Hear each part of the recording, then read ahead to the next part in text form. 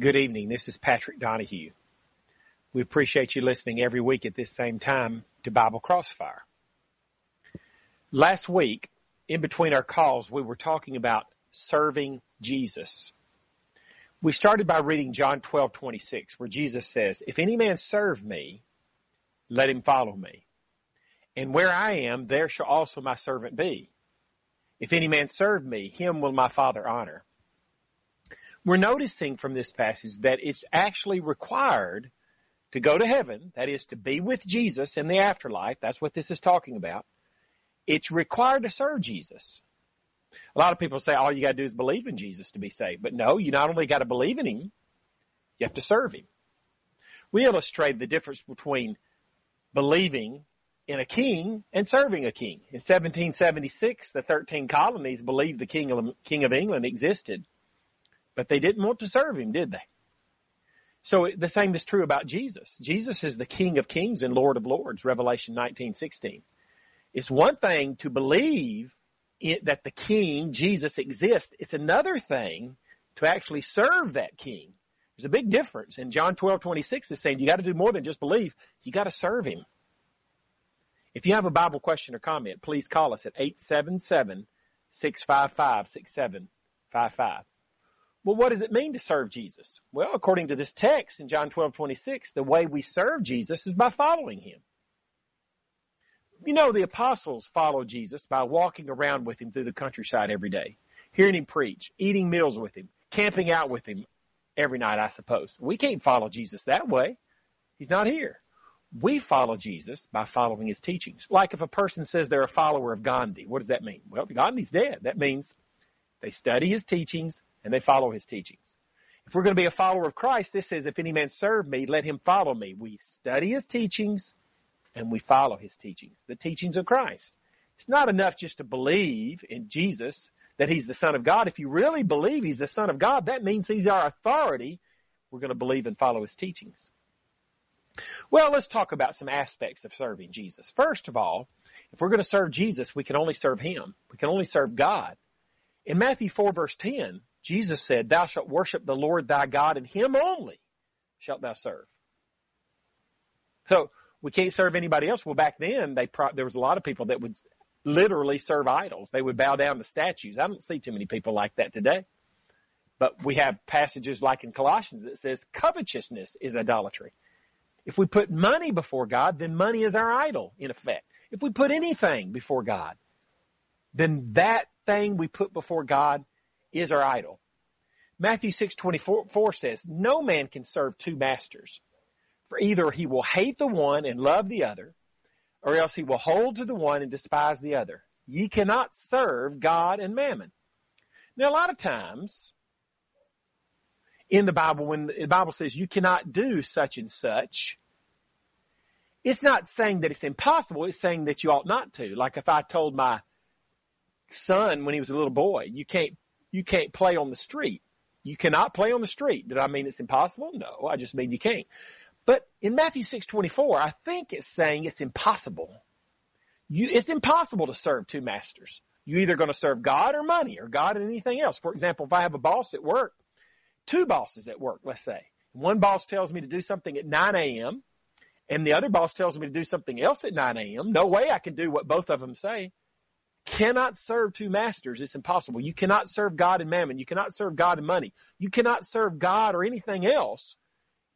Either you're going to put God first or that other thing first. Joe from Mississippi, go ahead with your Bible question or comment, please. Well, I guess Joe got dropped off. Another thing we learned about serving Jesus is we serve God with fastings and prayer. And by the way, Joe, if you want to get back on the line or anybody else wants to call in, the number to call is 877-655-6755. The number to call if you have a Bible question or comment is 877-655-6755. Luke 2:37, talking about the widow Anna, says she was a widow of about 84 years, so maybe 84 years old, which departed not from the temple, but served God with fastings and prayers night and day. So we want to serve Jesus. One of the ways we would serve him is with fastings and prayers. You know, 1 Thessalonians 5:17 says we're to pray without ceasing. A lot of times people misunderstand that. They think, well, that means you got to be praying every second of the day. No. If that's what it meant, you couldn't even go to sleep. That's not what it's saying.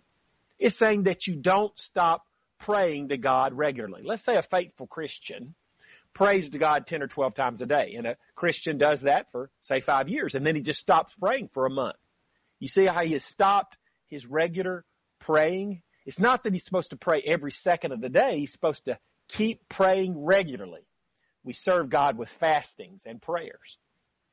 And we notice from Matthew 23, verse 11, that the greatest Christian is the one who serves the most. We might think, well, the greatest Christian, that's the one who's the most eloquent speaker and gets to preach all the time before big audiences. No.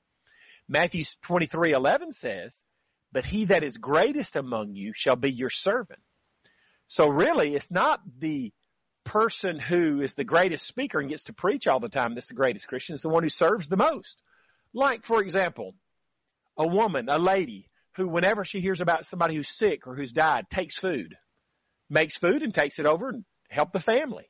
Or a young man maybe sees that a widow's lawn, she can't cut her grass herself. So he goes over and cuts her grass out of the goodness of his heart. You see, that's the greatest Christian, the one who serves. Not necessarily the one that we think is the greatest, but the one who serves the most. That's the greatest Christian. Rob from Maryland, go ahead with your Bible question or comment, please. Yes, my Bible question and comment is about regarding the Bible say about marrying someone that's divorced. And I heard someone said on one of the preaching that you cannot repent from it. And I thought that you should be able to repent from anything because Jesus died on the cross to give us repentance. Correct? Well, let me read Matthew 19:9 for the audience's sake, Rob. It says, Jesus is speaking. He says, whosoever shall put away his wife, except it be for fornication, and shall marry another, committeth adultery. And whoso marrieth her which is put away doth commit adultery. So if I divorce my wife, Carol, for, let's say, incompatibility, which is the most common cause of divorce in Alabama, not that she cheated on me, but just because, quote, I don't love her anymore, and I marry another, this says that second marriage is adultery. Right, Rob? Yes. And it says whoever marries that person. Okay, it says whoever marries that woman commits adultery. Well, it's not that you can't repent, but the fact is, it's what repentance means. If I'm living in adultery with a second wife and living in adultery with her, what would repentance, if I truly repent, what does that mean I'm going to do with that relationship? So what should you do? Yeah. Well, let's say two men are married to each other, a gay marriage, and they want to repent. Can they just stay in the relationship, or do they have to terminate the relationship? Oh, they have to terminate the relationship. Yeah, they can't keep on committing that. They can't keep sleeping with one another. They can't just say, I'm sorry, and keep having homo sex with one another, can they? No. So if I divorce Carol for incompatibility and I marry Betty, I'm in adultery. I want to repent and get forgiveness. I got to repent of that. I can't just say I'm sorry and keep on sleeping with Betty. That's committing adultery every time I sleep with Betty, right? Mm-hmm. So you can repent of it, but repentance means that you terminate the relationship. Repentance means you stop the sin. If a thief repents of stealing, he quits stealing. If a homosexual repents of homosexuality, he quits committing the sin of homosexuality. And if an adulterer, say I'm in that second marriage, if I want to repent of adultery, I've got to quit committing the sin of adultery. I've got to terminate that relationship. I can't keep on having sex with that second wife. That's adultery. You follow me, Rob? Yeah. So, okay, now, so that means both parties are committing adultery because one were married before and the other were not. So both parties are committing adultery? Well, so if I divorce Carol for burning the biscuits and I marry Betty, both me and Betty are committing adultery. We're committing adultery with each other. So what right? do you do? Is that what you're asking? Yes. So you will come out of the marriage, end the marriage, and walk away? Of course, you can't keep committing adultery. Just like a gay marriage, you can't just say I'm sorry and stay in a gay marriage. You can't say you're sorry and stay in an adulterous marriage. So I got to terminate the marriage with Betty and seek reconciliation with Carol. Let me illustrate something for you, Rob. I'm turning to Mark 6. Rob, let me read for you Mark 6, 17 and 18, okay? Okay.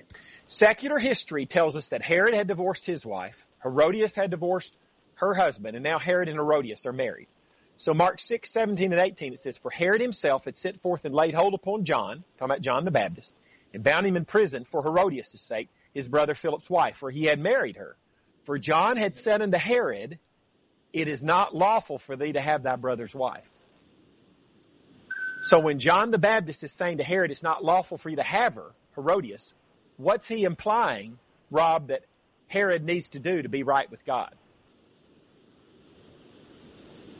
To terminate it? If he says it's not lawful for you to have her, it means he didn't just say it's unlawful for you to marry her, but you can keep her. He said it's unlawful for you to have her. So if I divorce Carol for incompatibility and marry Betty, Jesus calls that adultery in Matthew 19:9. It's unlawful for me to have Betty. I got to terminate that marriage. Now go ahead with your follow-up, Rob. I cut you off a while ago trying to get to Mark 6. Go ahead. Okay, and so now you terminate the marriage.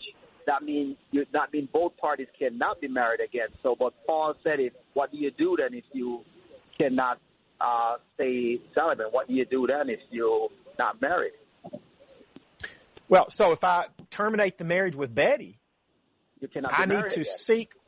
I need to seek reconciliation with Carol, my original wife. Remember, I told her when I got married to her, I was going to stay with her in sickness and in health, for better, for worse, for richer, for poorer, till death do us part. So I need to fulfill that obligation. Let me read a passage to you to help you to see that. Rob, Romans 7, 2 and 3 says. What if she don't want to get back with you? It's a good question. Let me read Romans 7, 2 and 3. It says, for a woman which hath an husband is bound, that simply means obligated, bound by the law to her husband so long as he liveth. But if her husband be dead, she is loose from the law of her husband. So then if while her husband liveth, she be married to another man, she shall be called an adulteress. But if her husband be dead, she is free from that law so that she is no adulteress, though she be married to another man. That works both ways. So I'm bound to Carol as long as she lives. So I got to terminate the marriage with Betty, seek reconciliation with Carol. Now you're saying, what if she won't take me back, right? Yes. Then I have to remain single. Because I can't go out and marry another, that's adultery. I have to remain single if Carol won't take me back. She should take me back, but what if she won't? It takes two to tango, as they say. She won't take me back. I have to remain single because I can't go out and marry somebody else and commit adultery. Right? Rob? Okay. Yep. Right. I mean, that's clearly what Jesus is teaching. Now, I know most churches, they tell me, statistics say about 95% of churches are filled with people who are in second and third marriages. So that 20 to 30% of the membership of 95% of the churches out there in the United States and Canada, 20 to 30% of the membership are in second or third marriages. They're in violation of Matthew 19:9. Well, so 100 years ago, Rob, all churches used to stand for the truth on this issue. But because there are so many divorces, now you have one divorce for every two marriages. Half of the marriages end in divorce. Most churches, about 95% of them, they quit standing for the truth. It's like a don't ask, don't tell policy. We don't care if you divorce and remarry, go ahead. We're going to keep you because we want to keep our numbers up. We want to keep the contribution up. So we're not going to preach the truth. What Jesus said in Matthew 19:9, we're not going to preach the truth on divorce and remarriage because they're afraid of losing members and money. But the truth is easy to understand. Maybe it's harder. Maybe it's easier said than done, but it's not that hard to understand in Matthew 19:9, is it, Rob? No, I totally agree. So what about the other person the person that never been married before, that person can go ahead and get married? Oh, yeah. A single person can get married, but they can't marry somebody who's been married before because it says in Matthew 19:9, the second part of the verse says, whoso marrieth her which is put away doth commit adultery. So if I've never been married before, I can't go marry a woman who just left her husband unless she divorced her husband because he was cheating on her, then I could marry her. But if she left him for incompatibility or for any other reason, she has no right to marry. So I can't go marry her. Gotcha. Makes sense. Okay. Makes sense. So it has to be like cheating or there's, the person doesn't. Okay. It makes sense. Yeah. He said except for he says except for fornication. I mean, when Jesus said except a man be born again, he cannot see the kingdom of God. We understand that means you cannot see the kingdom of God unless this is the one and only way. You have to be born again. So when he says in Matthew 19:9, except for fornication, that means that's the one and only scriptural cause for divorce. Of course, we read in Romans 7, 2 and 3, if my spouse dies, then I can remarry. But as long as she's still alive, I'm obligated to her. I can't remarry unless she cheats on me and I divorce her for that reason. Make sense? Rob? Makes sense. Yes, totally makes sense. Thank you for your call, Rob. Let's stand for the truth on it, okay? Appreciate you. Definitely. Thank you so much. Have a good day. Bob from Texas, go ahead with your Bible question or comment, please. Howdy, how are you tonight? Go ahead, Bob. Make it quick. Hello? We don't have a whole lot of time. Can you hear me? Hello? Bob, Hello? go ahead with your Bible question or comment, please. Lisa from New Jersey, go ahead with your Bible question or comment, please. Hi, how are you? I wanted to continue asking, and I hate to keep asking the same things. The gentleman before was talking about divorce and remarriage. I am having a lot of turmoil over this, sobbing hysterically. I did get divorced 10 years ago. I am in a relationship, have been in it for 9 years. My concern is my ex-husband and I did not get married in a church. We kind of did our own thing. Didn't really follow Christian beliefs. Didn't go to church. We're not true Christian followers, even though we were brought up Catholic. I am thinking about getting re-involved in the church, trying to get into like born-again Christian kind of churches. And I am reading all of these scriptures, all the different wordings, Matthew, Corinthians, what it says. I understand what it is saying, but if you are becoming a born-again Christian because you really, truly do want to live your life the way you should be as a Christian, does that then allow you to remarry, or is that still considered, nope, it's adultery no matter what? No, becoming a Christian doesn't change your marital state. You're forgiven of your sins, but it doesn't change your marital state. So if you're in an unscriptural marriage, getting baptized is not going to change the fact that that's an unscriptural marriage. Let me ask you, you said your first husband, you did your own thing. Did you get married with the justice of the peace, or did you just live together? Yeah, no, I mean, it was a real marriage. It's just we didn't do it, our Catholic marriage, we weren't involved in not in the Catholic Church. Yeah. Did you divorce him because he cheated on you? Is that what ended the marriage? He was an alcoholic, and so therefore was not really a good husband because of it. But he didn't cheat on you? Not that I'm aware of, no. Yeah. So Romans 7:2-3, love you, Lisa, but Romans 7:2-3 says you're bound to him as long as he lives. Obligated to him. You wouldn't have a right to marry somebody else. I mean, those vows you made when you married your first husband, till death do us part, God expects you to fulfill those vows. And if you become a Christian, then that's great. That means you've decided you're going to fulfill those vows to your first husband. That's what being a Christian is following passages like Matthew 19:9 and these other passages on divorce and remarriage and all the other passages in the New Testament. But becoming a Christian means I've decided I'm repenting of my sins and I'm going to start following those passages. And the last thing you can do is continue in an adulterous relationship. Right. I guess I'm a little confused because I thought I read passages that said you weren't even permitted to go back to your original marriage. Yeah. There's nothing like that in the New Testament. But Lisa, I tell you what I'm going to do. I think what we need to do is talk more about your specifics, but I don't want to do that on the air. So I'm going to try to call you after the program's over and maybe figure out a time when we can talk about this in more detail. I don't want to get into all the specifics on air with you, okay? Sure. So if you don't mind, accept a call from me later in the evening, and I won't be calling to talk to you about it then. I'll just call then to set up a time, okay? Okay, thank you very much. Okay, have a good evening, and thanks for your call. You too. Thank you.